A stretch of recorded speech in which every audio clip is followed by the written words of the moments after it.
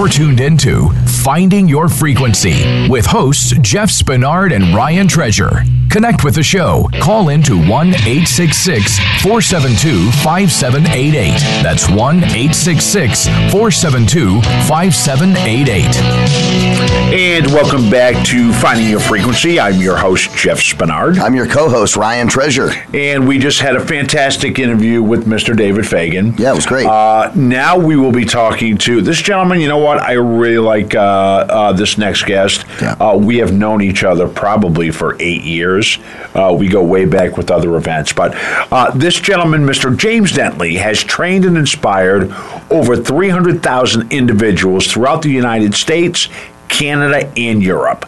With over 30 years of experience as a successful entrepreneur, James Dentley has helped thousands of individuals learn how to create success in their lives and their business. In addition, he's helped many companies to excel in areas of training, profitability, communication, and leadership development. As an MLM professional, James has helped thousands of individuals succeed in building a home-based business, and many have achieved a seven-figure income. Mr. James Dentley, welcome to the show. Well, hello, Jeff. How are you, sir? I am doing fantastic. Awesome. So, James, welcome to the show. I know you've been out and about, very busy lately. I have been trying to lock you down on certain occasions, and you're coming in from here. You're going out to there. Listen, tell the audience a little bit about who James Dentley is. Well, first of all, I want to tell you and Ryan, this is an honor to be on your show. As you mentioned, I've known you for close to 10 years now. Yes. And I've been a great fan of your work, but also a fan of you and how you show up as a person. And Ryan, it was just incredible getting the chance to meet you at the City Gala. For me, I've been, like you mentioned, an entrepreneur for many, many years. And the intro you got, I think it might be a little dated because I thought about it and said, wow, it's over 40 years now. but always, when I grew up in Chicago, as I grew up, my mom was a single parent working in a grocery store, and I had 3 sisters, and I was the second child. And I was the person that always went out and created money. I would get her Kool-Aid and make her Kool-Aid when she went to work and put it in these little Dixie cups and freeze it and go sell it out to the neighborhood kids for a nickel and a dime. I would collect pop bottles, soda bottles. I would collect and turn them in everywhere I could find them. Rake leaves, shovel snow, carry groceries. So I was never afraid of the work ethic. I had my first actual job. I was like 10 years old. And I would catch the bus about 15 miles, public transportation, to go to work on Saturday mornings. And I would work, and I got that $25 check. I was so excited to have $25 at 10. It was pretty cool. You don't see that much anymore. I love it. Yeah, and as I kept moving through the process of just wanting to do more for my family, I was really driven, Jeff, because my grandmother, who lived with us, she had gotten sick, and my aunts, my mother's sisters, they had this great meeting. I'll never forget it because my mother was extremely upset, and my grandmother was sort of taken from our house and put into a nursing home. The challenge was that it was 2 hours away, and my mom didn't have a car. Right. So when we got a chance to go visit her, it was a treat for me because she was the one that would let me stay up late. I would make popcorn, and I would tell her jokes, and she would laugh and tell me I'm going to kill her about all these jokes if I keep telling these jokes. And I went there, and I saw these bed sores. I know what they are now, but I didn't know then. But at a young age, all I remembered was the way that nursing homes smelled. She remembered the smell. It just never, ever left me. And I vowed at an early age that it wouldn't happen to my mother. So as I proceeded to go through my life, and I've always been that person that wanted to give back to my family, give my mom a house, to make my mother proud of me. I went out and got a job in high school, and I'm not going to talk a long time to let you get to your questions, but I want to put the meat here. Right. I went and got a full-time job in high school. I would go to work at 6 p.m., and I would get home from work at 3:30 in the morning, 3 school nights a week. And I wasn't a great student, but I was a good enough student to get out of school with that C- average. And I tell you, when I got out of high school, they made me the general manager, the youngest general manager of the restaurant. So when you talk about success and frequency and achievement, when I go backwards, I realize that now that I had this great gift to remember information. If I wanted to put it in my memory and lock it in, I could lock it in. I couldn't get rid of it. From the time I was 8 years old, there were things that I still remember and I can quote to this day, and they serve me well today. And that was just the gift that I had, but I didn't know that you can make a living with it or you can make a difference with it. It was just something that I could do. And when I got it, they made me the general manager, man, I thought I was rich because I was a general manager at 18 years old of Church's Fried Chicken. But it's easy to feel like you're rich when you live with your mama. Sure. That's true. I didn't have any bills. My, how times have changed. Go ahead. Yes, sir. So then I moved to Texas, and I got with a company called Steak and Ale, and Steak, Lobster, Prime Rib, 150 employees. I lived in Dallas, Houston, Midland, Odessa, Abilene, had an incredible time. I got a chance to grow and work with people that were not like the people I grew up with in my neighborhood, and became great friends and had a lot of success. And I said, look, if I can manage a business and run a $2 million operation, $3 million operation in 1980, surely I can be in business for myself. Well, the first thing I learned is that I didn't have a mentor, and I didn't have any mentorship or any experience. I had experience in managing a business, but not owning a business.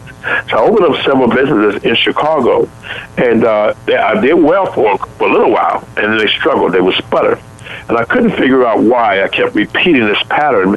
And again, I didn't have the book, The E-Myth by Michael Gerb. I didn't understand. Nobody told me about it. I didn't know where to go to get the information I needed to get, because I found very quickly there was a big difference between managing and owning. There was a different mindset. Completely. And you had to be sharp as a manager. I was good at it, but it was fast. But owning is a different viewpoint you have to look at. And I pattern everything that I teach today as I train speakers around the world and entrepreneurs. I coach them and help people achieve breakthrough in their life. You know, that I just take my story in my life and just try to make it better. And I went on this quest, Jeff and Ryan, to just figure out why I couldn't keep it together, why I couldn't maintain the success that I would achieve. And I started putting those building blocks together. And I never forget, I've had times when I was homeless. I remember being so stressed out that I ended up drinking and had to go to AA for 28 days. I called my family together and said, wait a minute, look, something's off. I'm not stopping. I need to go somewhere.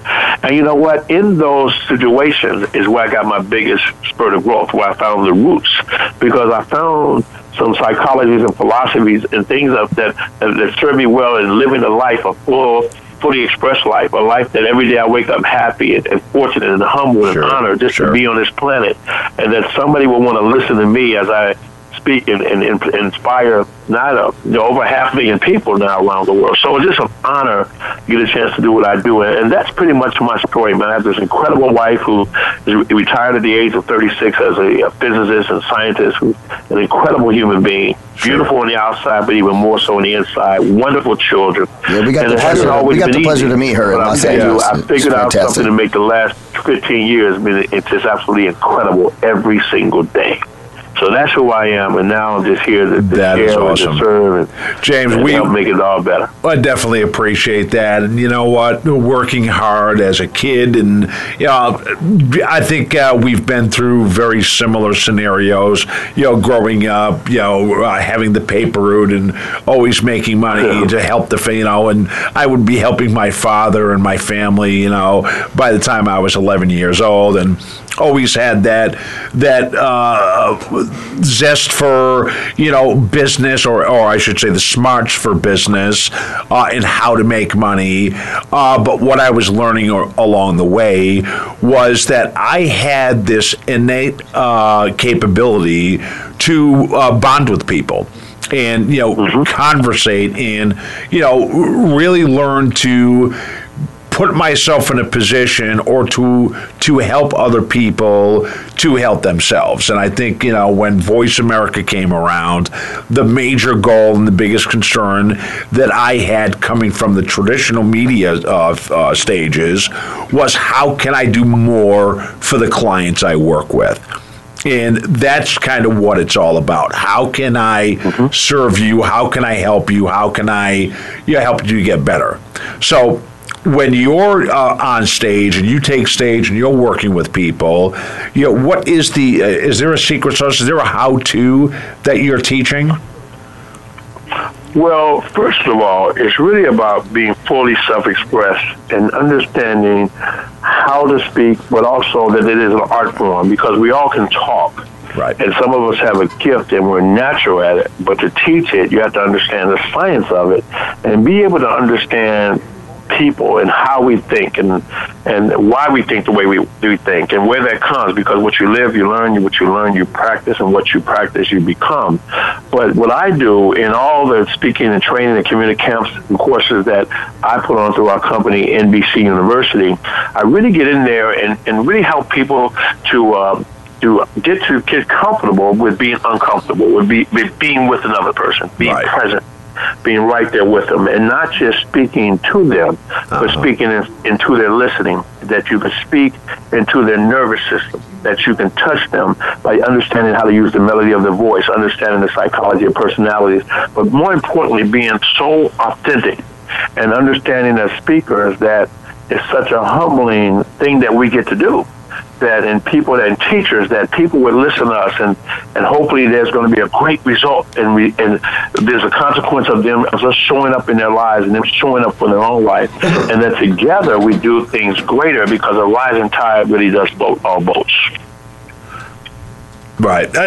Sensational. I mean, it's just, I remember you back when I first met you, and we were at an event, I believe, with Bill, and you were moderating, so you talked to, all the speakers or all the people would get up on stage, the guests or whatnot, and you would moderate the panel and ask questions, and, you were just so smooth in your delivery, and you asked the right questions. I thought it was cool.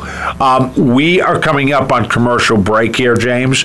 So Ryan's going to take us to break, but we'll be right back talking more with Mr. James Dentley. Yeah, ladies and gentlemen, go check us out on Facebook, facebook.com/Voice America Talk Radio, and of course out on Twitter at Radio Ryan 1, at Jeff Spinney 2, at Voice America TRN, and we'll be right back with our fantastic guest, Mr. James Dentley. Stay tuned. Finding Your Frequency. We'll be right back.